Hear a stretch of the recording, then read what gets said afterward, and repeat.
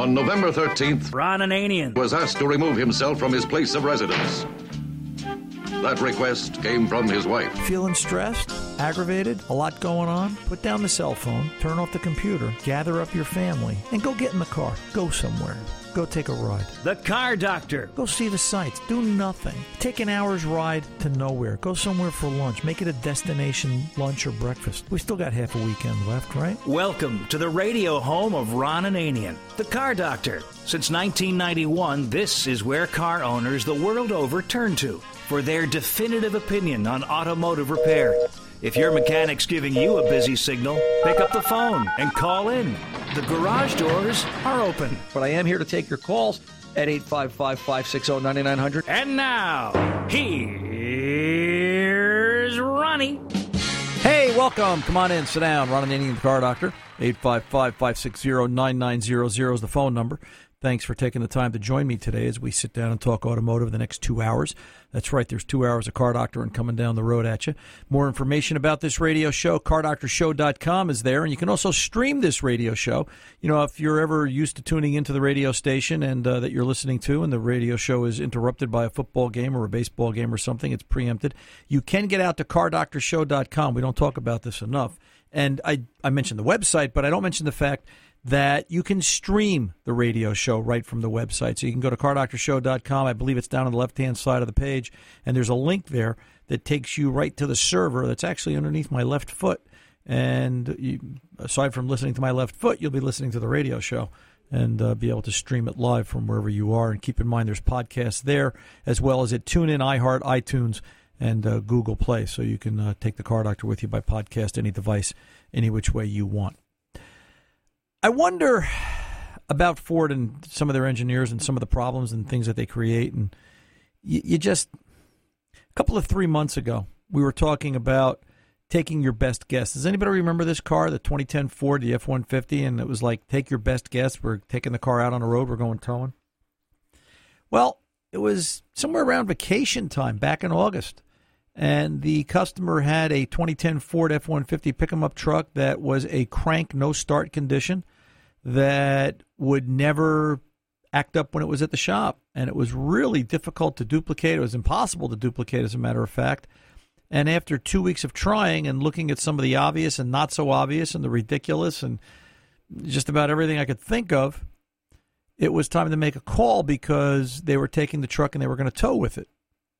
So I did some research, and I went and I found that the highest component of failure is the fuel pump module, or one of the highest components of failure was the fuel pump module, which is the driver module located above the rear frame rail cross member, just behind the differential up in the back of the truck. And lots of issues, known pattern failure, common, cheap enough part. I think it was $100, something like that. The boys at Ford say they're changing them all the time. You know, I gave her the options. What do you want to do? Put a fuel pump module in it. Put a fuel pump module in it and sent the truck on its way. Hey, that was August 31st. Here we are, 2 months later. Monday morning, ring. Hey, Ron, it's Gene. Yeah, Gene. Uh-oh. Yeah, the truck's back to doing a no start. Huh. Well, let's tow it in. Hopefully it stays like that long enough. And naturally, of course, it could be anything. There's anything that could be wrong with this vehicle because, you know, just because it goes into a crank no start doesn't necessarily mean that it's not, or it's related to the same fuel pump driver module or the same problem. It could be anything. Truck came in, and fortunately, it behaved itself. Well, sort of. For a day, and you have to understand the plight of the mechanic. My weeks right now, we're 10, 12, 14 days backed up in the shop, and here comes one more vehicle that is a problem child and unfortunately needs a lot of attention. It's kind of a whiny little kid in the corner, and it requires a huge amount of attention in that you've got to stop what you're doing and get on that and just shift your focus and your energies over to a different vehicle. So, went into a crank, no start. Yep, no fuel pressure. Okay, no fuel pressure. It's got spark. But it had a strange injector pulse. I looked at the injector pulse, and it was half amplitude. It wasn't great on a scope, and it really wasn't a great smooth signal. It was funny. It was like it was distorted, like it wasn't receiving proper voltage. And then all of a sudden the truck started. It was fine. It did everything it was supposed to do for a day, and I sat there, yeah, rat. And I called it a couple of bad words. And, I did. I said Hillary, and then I said Trump, and I called it a bunch of bad words. And kind of left it like that, called it Rosie. And, by the way, did you hear Rosie O'Donnell's going to leave the country because Trump got elected? Isn't that what she said before the election? She Certainly. said that. Certainly. So I wonder if she's really leaving. That might be interesting. But in any event, I got it into a start condition. And I had to wait. I waited a day, and it went back into a no start on Thursday. That's it. I'm dropping what I'm doing. And in some of the diagnosis, and this time I was able to get fault codes out of it, and they were comm codes for a couple of different modules on the vehicle. And basically the diagnosis centered on and focused on no fuel pump. And along the way, the diagnosis led me to the battery junction box, which is located under the hood on top of the radiator. Now, inside that battery junction box, there is obviously a bunch of fuses, but there is Ford and the BJBs, that's what they call a battery junction box, the BJBs, and it's a very small, used to be what we used to know as an ATC 20-amp fuse. Now they have a micro ATC 20-amp fuse, which is much, much smaller, half the size. And what happened was they tell you go to fuse 27. I go to fuse 27. I want to check to see if it's blown. I want to pull it out and look at it. I wiggle it with my pocket screwdriver. Can't get it to come out, and go get a pair of small pliers, and I'm going to pull it out. And let me just turn the key. Just something caught my eye. And the time that I left to walk away and came back, just something caught my eye. Mechanics, intuition, I'm not sure. Turned the key, it started right up. Wow, look at that. Well, the last thing I touched was fuse 27. Fuse 27 feeds the fuel pump relay and a couple other circuits. And I went back to that fuse, and I pulled it out. Sure enough, there was a burn mark on the fuse. Made a little contact indentation in the fuse itself. And then it carboned it up. It blackened it up, and it created a resistance issue that it wouldn't pass voltage. It actually was the cause of the no start. This little $2 fuse created this no start condition. And I was actually able to duplicate it. I had Danny, I think it was Danny or Carpenter Bob was hanging out at the shop that day. I had one of them crank it, and I would apply pressure to the top of the fuse or pry up underneath the bottom of the fuse, change the position so I would catch it right in the crux of that dimple of the fuse holder itself, and I could make it go into a start, no start condition at will. Did a little digging. Found a couple of bulletins. Ford actually has a bulletin that talks about, well, if your vehicle does this, and they're very specific, and it's a very kind of buried bulletin. They don't give it a lot of promotion. They actually have a repair kit where you are going to dissect the fuse box, the BJB under the hood. You're going to dissect it and splice out the old fuse and put in a new large style, larger capacity, same amperage, but a larger pin capacity. The contact blade is probably an 1/8 inch wide, if not 3/16. And it gives it a better chance that it doesn't burn up like it did that original fuse. And I said, how stupid is this? And the reason I'm explaining this in such detail is I want you to think about this. I want you to be aware of it. If you're driving a 2010 F-150 or anything of that generation Ford pickup, I think you're going to be affected by this. And I think you're going to find that installing this remote start or this remote fuse kit and bypassing and having it done preemptively to the fuse box, somewhere down the line is going to save you aggravation. I'm going to start pulling fuse 27 out of the next couple of pickup trucks I have coming in to see what it looks like, because I've got a feeling this is going to be the next bad choke pull off on a GM carburetor like 1978 was, or the next bad GM transmission like the 90s were, or the next bad Taurus transmission like the early 90s were. And, this is the next problem that the car companies are going to come up with in the way of electronics. When I return, I'm going to find that bulletin. I'll see if I can find a copy of it. I want to give you that bulletin number because I think it's really important. But I am here for the rest of this hour and next at 855-560-9900 to take your calls and answer your questions. and I'll be back right after this.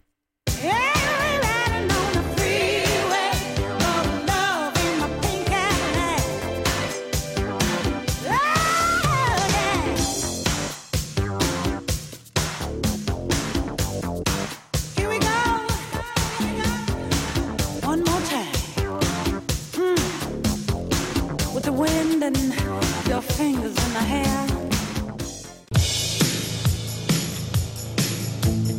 Welcome back. Ron Ananian, the Car Doctor. Before we kick the garage doors open, I went and I found a copy of that bulletin. I wanted to check model years. I was thinking about it. TSB 15-0137. TSB 15-0137. Battery junction box fuse 27. Crank no start. Loss of RPM and or malfunction indicator lamp with multiple trouble codes.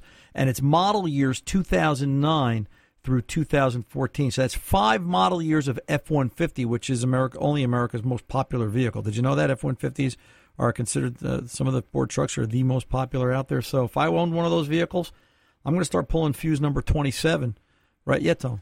You know, you're talking about a Ford, right? Right. And what does Ford stand for? Isn't it acronym? Fixed to repair daily. Okay. Found on road dead. Yes. Yeah, right. No problem. Thank you. Yeah. So I told you I was never going to do those acronyms again because it always gets me in trouble. Don't ask me what VW stands for. Come on, go for it, man. No, don't ask me. Come on. Well, wait, if we get a VW caller today, all right, I will tell you what VW stands for. Okay, deal. All right. So if anybody calls and they want to know what their car name means, I will give it to them. But I don't do it willingly because I get a lot of hate mail when I start to do that, and it gets me in a lot of trouble with everybody. Be nice, or I'm not going to talk about the Giants today. You just did. Now, what did they do last week? They won because of you. Yeah, I know that. They won big because of me. Yes. Now, who are they playing this week? They play the Bengals this Monday Night Football. They're going to get destroyed. They are? They're going to get left at the 50-yard line. They're going to get buried. Okay. At the way we're going, listen, when we get to the Super Bowl, I want box seats. Deal. So, okay. When you guys talk to Eli, I want that seating, so because I know I'm the good luck charm here. Let's get over and let's kick the garage doors open. Let's go over to Ron, Grafton, Ohio. And I'm sorry, Ron, we appreciate your patience. How can I help you, sir? Ron, are you there? Ron. Yes, sir. Hey, I got a VW. No, I'm just kidding. No. No. It's funny you it's funny you mentioned these long-term projects with these little bugs that just drive you nuts, because I had a 03 Tundra that every time I hit the brake lights, one of the fuses would blow out. And I spent some time looking for the brake myself, which was a waste of time. And finally the dealer said, well, we can do one of two things. We can troubleshoot it, which might, at $60 an hour, cost you a arm and a leg. Or we can replace the whole harness, which is, the harness was $600 with labor, another $500. It cost me $1,100 to get it repaired. Cheaper in the long run. These little things, I was hurting. But anyway, and listen, and that's original. For the point of it, that's cheap when you look at a wiring harness. I was talking about it last week. We had a guy with an 06 Dodge Challenger that had a communication fault and a 700 trans fault code. It's a known problem. It's the engine wiring harness. The harness is no longer available from Chrysler. All right, and it's 12 hours to get it out, 12 hours to put it in, and you have to repair the harness. Oh my Lord! And you've got to think about that wiring harness has been in there 10, 11 years, baked under the hood on a 175,000-mile car. That harness is not easy to get out, and you're just going to hand make a harness from scratch. It's ridiculous. Anyway, carry on, sir. How can I help? Right. Well, that's all right. There were only 2 of these in the country, so I guess in that respect I was lucky. But my original question revolves around, I did get a new pickup truck, new to me. I've got a 2010 Tundra Platinum, and I'm real happy with it. I didn't expect to get a Platinum, but it just happened upon the scene. I was hoping for something like a Limited, but this thing has just got all the bells and whistles. Yeah, all the toys. Yep.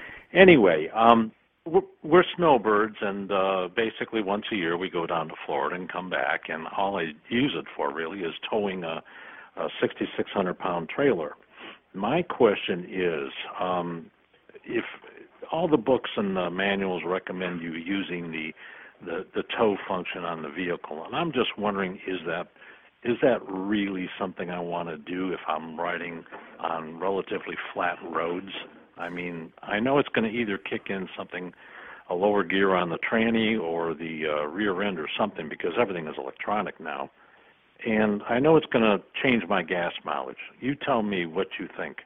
I think it. I think by it. Not using it or using it. Yeah, I think it kind of depends on your personal experience. I always say that with a tow. The one thing I know that I never really worry about how I'm going to tow with is if the vehicle I'm towing with has something in it called a diesel, because I know I can pull down the house with that. So now you've got something that obviously isn't a diesel. It's a gas-powered version, and what they're trying to do with these tow features on a lot of these vehicles is smooth out the ride and make the engine work as economically as possible, because you're right, for the sake of fuel economy and for just general less wear and tear. If you're pulling hard on the thruway and you're doing 75, 80 miles an hour, yeah, tow mode's probably where you want to be. If you take it out of tow mode, you really got to see what sort of reaction does that give you. How much higher or different does that make engine RPM one versus the other, and then how does the vehicle ride? I think it's a matter of preference. I was never a fan of tow mode because I may tow different than the other guy. I may not drive at 55, 60 miles an hour. I may take my time at 45, 50. I may do 65, 70. And I think you've got to really look at your individual situation. And as you say, how's the road and what are you really towing? If you're towing max capacity, I think you're going to tend to take it easy on the vehicle anyway. But if you're towing something less than max, try it both ways. How does it affect the vehicle? As far as wear and tear, I'm just going to tell you to do the maintenance and do the oil change a little bit earlier and make sure everything stays fresh. Other than that, I don't think you'll have an issue. Does that make sense? All right. No, it does. That's pretty much how I felt about it. Yeah. It's just that I just needed somebody to give me a nudge. The scoop on it, Yeah. as opposed to me just taking it on a whim. So good. I appreciate the information. I've towed with the plow truck. I've got a 1-ton Chevy Silverado, and they've got a tow feature on there. You push the button in, and it keeps the trans out of lockup on certain speeds and so forth. And I've towed with it, and the thing's got so much power and torque. I just don't notice the difference. It's not really an issue. Yeah, a couple of times coming up a steep incline, I want it in tow mode because I want it to kick down faster into the next lower gear, so the trans shifts a little bit easier and it works a little bit easier. But for the most part, I never really use it. I just drive the truck like normal. All right, sir? Thanks a lot for your help. You're very welcome, Ron. Take good care. So, it's tow mode. By the way, you know what Toyota stands for? Come on, let's hear it. Too often Yankees overprice this automobile. You guys didn't think I knew that one, did you? So, but that's tow mode. By the way, interesting phenomena. I was only talking about phenomena, and maybe this isn't the place for it. I'm not sure. So, to show you how technology is changing, we sold 24 tires in the shop this week. Why is that so important? Because, well, I'll tell you what. I'll tell you when I come back, all right? When I pull back from the break, I'll tell you what the significance is of selling 24 tires in a repair shop, because that's what you're supposed to do, is sell tires. But something in my material reports told me different. So stick around. I'm Ron Ananian, the Car Doctor. You get the answer when I return, 855-560-9900.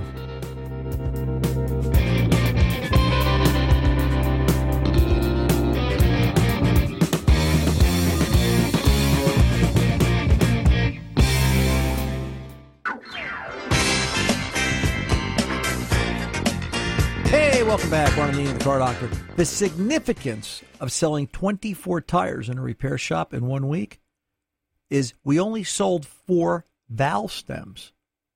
Now, the valve stem, the rubber valve stem that's in the wheel, and the significance there is that shows the influx of tire pressure monitoring systems. That also tells you that the date of all the vehicles we worked on were 2008 or newer, because TPMS systems were mandatory after 2008, and the majority of vehicles on TPMS currently use a sensor. Some of the Hondas are going back to the isolationist systems where they're just, counting diameter of the tire using ABS sensors. They're going back the other way now. Now that we understood one, they're going to go back to the old system. But the majority of vehicles have those metal stems, and I just thought that was interesting. 4 rubber valve stems out of 24 tires. Look at the proportion of technology and how it's taking over. That just shows you how things are marching forward, and older cars are just disappearing. Let's go over back to the busy phones. Let's go over to Paul in Carteret, New Jersey, 2007 Chrysler PT Cruiser. Yes, Paul, welcome to the Car Doctor, sir. How can I help? Hi, how are you? Good, sir. What's going on? I've been listening to you for many years and always enjoy the program and learn a whole lot about cars because I'm not a mechanic at all. Thank you, sir. But I appreciate that. My wife owns this PT Cruiser. It's a convertible. It's got about 80,000 miles on it. Okay. And she was telling me this morning that for the last 3 days, every time she'll start the car and she'll start driving, and then she gets like a chime sound, like as if the door was ajar, or that kind of sound with no lights on the dash that any doors are open or anything like that, and it just keeps repeating every day for the last couple of days. And it's has it been just the last 3 days? Nobody's worked on the car? The only thing we had done, and we just had it done this morning, was an oil change. Okay. Just for the heck of it, it was due for an oil change. She's very good at going for that every 3 months, and it happened again. What I would do, Paul, is I would get it to my mechanic and ask them to do a scan of the instrument cluster. The instrument cluster, the Chime software is located within the instrument cluster. The warning system uses components in the instrument cluster. That's where all its memory is. And I'm just curious, is there a problem within the instrument cluster? And I'm also curious, can a scan tool communicate with that instrument cluster correctly? Okay. It almost sounds like... I can't tell you the last time that was done. Say that again? That the car was... I can't tell you the last time it was scanned. Right. Because, like I said, it's a 2007 with 80,000. We use it gingerly here around town. It's not on highways a whole lot. So we don't have a whole lot of problems with it. We just maintain it. So, right. Is it a 4-cylinder, by the way? It's a 4-cylinder. Yeah. Have you done a timing belt to it? Have we done a timing belt? Did you ever have a? No. No. You should think about that. Not that has anything to do with this particular problem, but the car is creeping up on 9 years old, and I believe Chrysler says 105,000 miles. But at the rate you're putting mileage on, that'll be another 5 years, and by then the belt will have dry rotted and fallen off. So, that's the little 2.4 dual overhead cam motor, and it can bend valves. So you want to make sure if you're going to keep the car, you want to have a timing belt done, and just something to think about because it can be a little pricey. That particular timing belt becomes a timing belt and a water pump, and depending upon which style timing cover it has, there was, and I believe still is, a timing cover replacement kit where they actually change the way the two halves of the clamshell of the timing cover come together because they're worried about them not maintaining shape. So, but just be aware, not to scare you, but just to give you a little knowledge. We've been down that road with other cars with the timing belts. Right, yeah, it's and that's a tough one to do. You got to give the mechanic some time. That's 10 pounds on bologna in a 5-pound sack. The way they've got that wedged in there. Now I just have to find the right mechanic. Right. Well, I would say that like I said, the next step is I would do a system scan of all the modules on the vehicle. Is anybody having a communication problem? And then also keep in mind the other thing I've seen with Chryslers, and then I'll let you go, is the ribbon cable that comes into the back of the instrument cluster. I do see those get corroded, for lack of a better term, or schmutz, as my mother would say. And, they get a little bit of schmutz on the connection, and it get oxidized, and it'll chime. It'll just do all kinds of strange instrument cluster things. And that can also be a fault condition here as well, because it sounds like... If the battery was weakened at all, would that make anything go crazy like that? If the battery or the charging system had a fault, you should be getting a dash warning indicator that says charging or battery. It should be a direct readout, but all you're getting is you're just getting a bong, bong, bong type of a sound, right? Yep, and then it goes like 3 to 5 seconds, and then it shuts off. Right, and it could also be with the cold weather. It's gotten colder here in the Northeast now. This could be something as simple as a door ajar switch, but you would think if this was door ajar or some other physical warning from a switch that's sticking or making poor contact, you would think that you would have a dash light on or an interior That's right. light on, something like that. You don't have that. That's exactly what my wife said to me this Yeah. morning. Yeah. So, I would say... When you know your car, you know your car. Right. You know every time Right. you're using it if there's something wrong with it better than you guys would. Yeah. Because you use it every day, Yeah. So I would say let's start with a scan. Let's see, can we communicate across the controlled area network on that vehicle and see what's going on? Okay, we'll All right, do sir. that. Thank you very much. You're very welcome, Paul. You take good care. Communication is very, very important with these cars today. I've said this for years, and I really believe it's going to become more and more correct or truthful. I think the oil change of the future is going to be change the oil, change the filter, plug in, scan it, do a quick system scan, file the report, and ship the car out the door and bring in the next one. I just think that's where it's going. I think that's going to be the telltale. There are so many things that we fix today beyond check engine lights. I would venture to guess, and I'm going to have to start to keep track, but I would venture to guess if I pull my scan tool out 10 times in a week, 4 times is for a check engine light, and the other 6 are for functions and problems with a shifter, problems with a door ajar switch, problems with a wiper motor I had the other day on a Chrysler, as a matter of fact. Just all these things that are not engine related, and we're using a scan tool to fix the car. And, that's where this is going. And that's why I say 24 tires, 4 valve stems. You just have to look at that technology and say how soon before that last car is gone, and then everything is such a rolling computer. We're really dependent upon that computerized vehicle. And that's just sort of bothersome. 855-560-9900. By the way, again, CarDoctorShow.com. You can stream this radio show if your radio station should happen to not carry the show or stops carrying it, or interrupted by a sports event or something like that. CarDoctorShow.com does have streaming of this radio show available as well. I'm Ron Ananian, the Car Doctor. I'll be back right after this.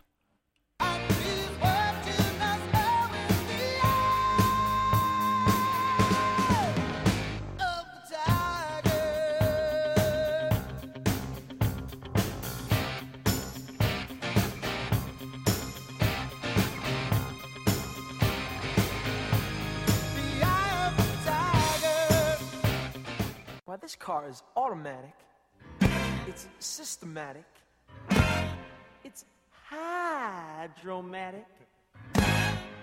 Why, it's greased lightning! We'll get some overhead lifters and 4-barrel quads, oh yeah. Welcome back. Ron Ananian, the Car Doctor, 855-560-9900. More information at CarDoctorShow.com. Let's get over and talk to Ann in Hartford, Vermont. Is that Hartford, Vermont, or Hartford, Connecticut? Hartford, Vermont. And some questions up. You had to find a Volkswagen. All right. Hey, it's my second TDI.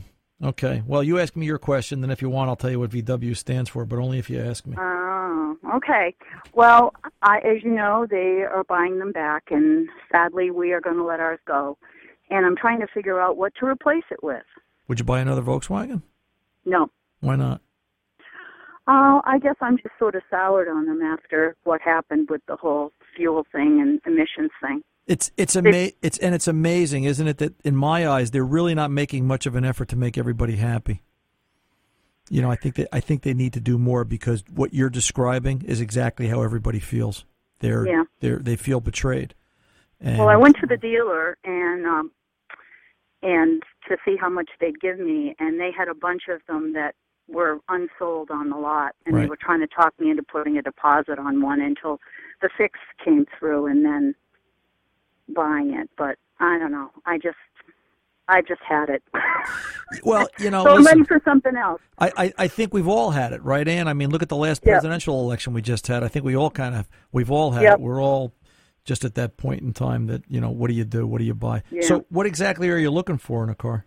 Well, either a mid-size sedan or a small SUV.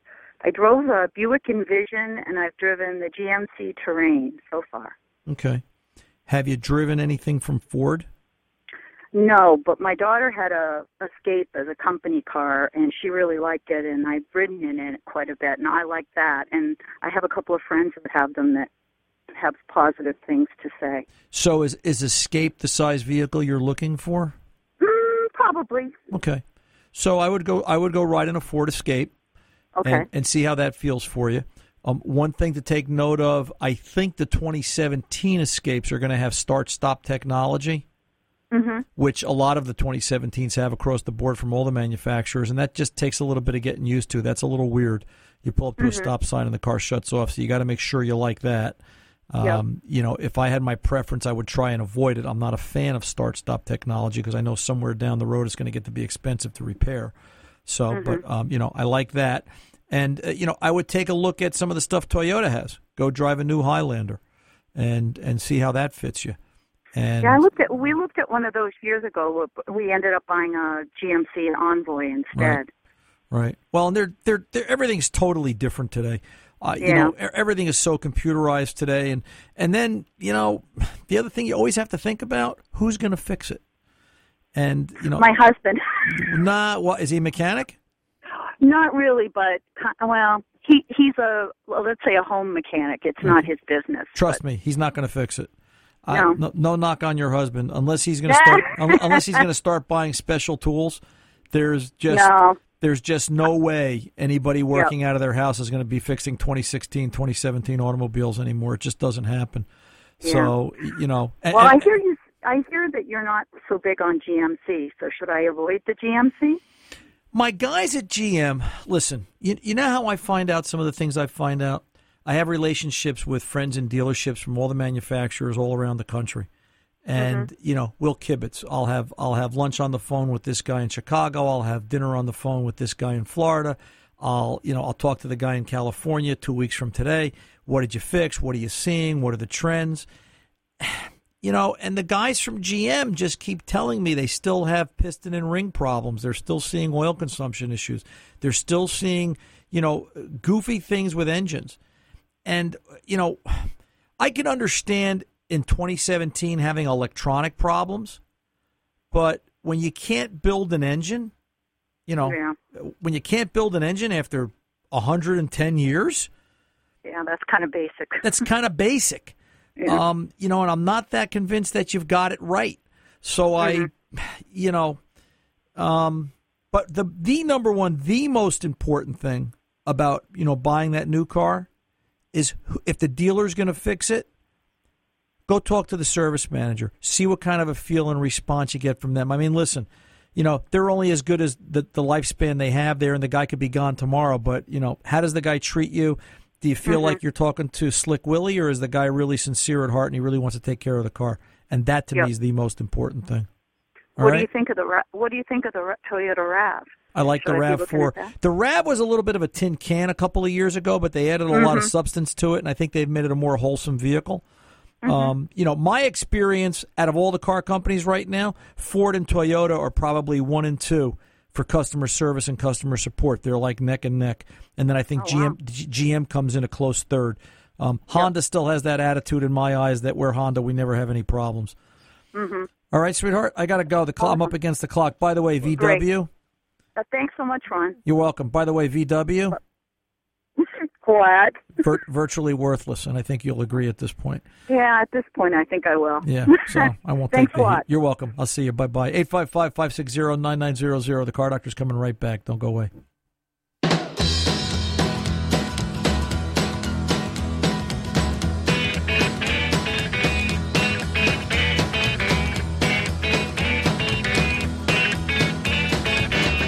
Here I come in my 57. She's a real low rider. Take perfection with her. Highway to the danger zone. Welcome back. Our name is Car Doctor. More info at cardoctorshow.com. Don't forget we stream the show and podcast it from there as well. Let's get over to Lee in Western Vermont, who's got a Chinese tire story. Boy, we talked about this a couple of weeks ago, and this story about Chinese tires just doesn't seem to go away. Lee, you're on with the Car Doctor, sir. Yeah, well, they're not Chinese. They're Vietnamese, but pretty close, huh? They're an ease, yeah. So, yeah. What happened? Yeah. Well, I was looking for tires for the F-150 and looking for an E-rated tire for the being I tow a trailer all the time, and you know I'm looking and I go to Tire Rack and they do a nice comparison, and I look and the number 2 tire is whatever the brand was, and I looked down and it's $40 cheaper than the BF Goodrich, and I'm saying, and then I look and see where it's made from, and I just said I'm not doing it. I can't do it. Right. I mean, for two reasons. I mean, one is where it's made, but I'm a Vietnam vet. I can't support it. Right, and I think that's a valid point. I mean, and we just had, and I don't want to get too political, but a leader was over there and talked to him and made a deal with him, but he didn't do anything for the MIAs. You know, we still got to. I don't want to get political with you. Well, Ron, you know what, man? I'll tell you what. You know what? You can get political because I'll tell you what. This is your radio show as much as it is mine. You know, part of what the country's going through right now is we're looking at this election, and you're right. I shouldn't get political. It's a car show, but I just think everybody's got their right to their opinion, and I'm looking at the protests over who won the election, and I wonder what would have happened had she won, and where would we have been, and would it have gone the other way, and how would we have looked at it? Well, I wasn't moving out of the country, right. That's for sure. Well, I want to see. Listen, I want to see if everybody that talks about moving out of the country, if they're going. You know what? Trump's got enough money. Give him a one-way ticket. Buy the damn tickets for him. As far use his airplane and fly him out of there. I just, but you know what? All this nonsense about the protests and writing and the Trump people scaring the people with the names on the, that's listen, live and let live. We all got to get along. We're going to be one nation, and let's see what the man does his job. Let's see where it goes. Look, we got political. I'm sorry, Lee. I appreciate you calling in. Thank you for your service, sir. I'm Ron Ananian, the Car Doctor. The mechanics aren't expensive. They're priceless. See ya.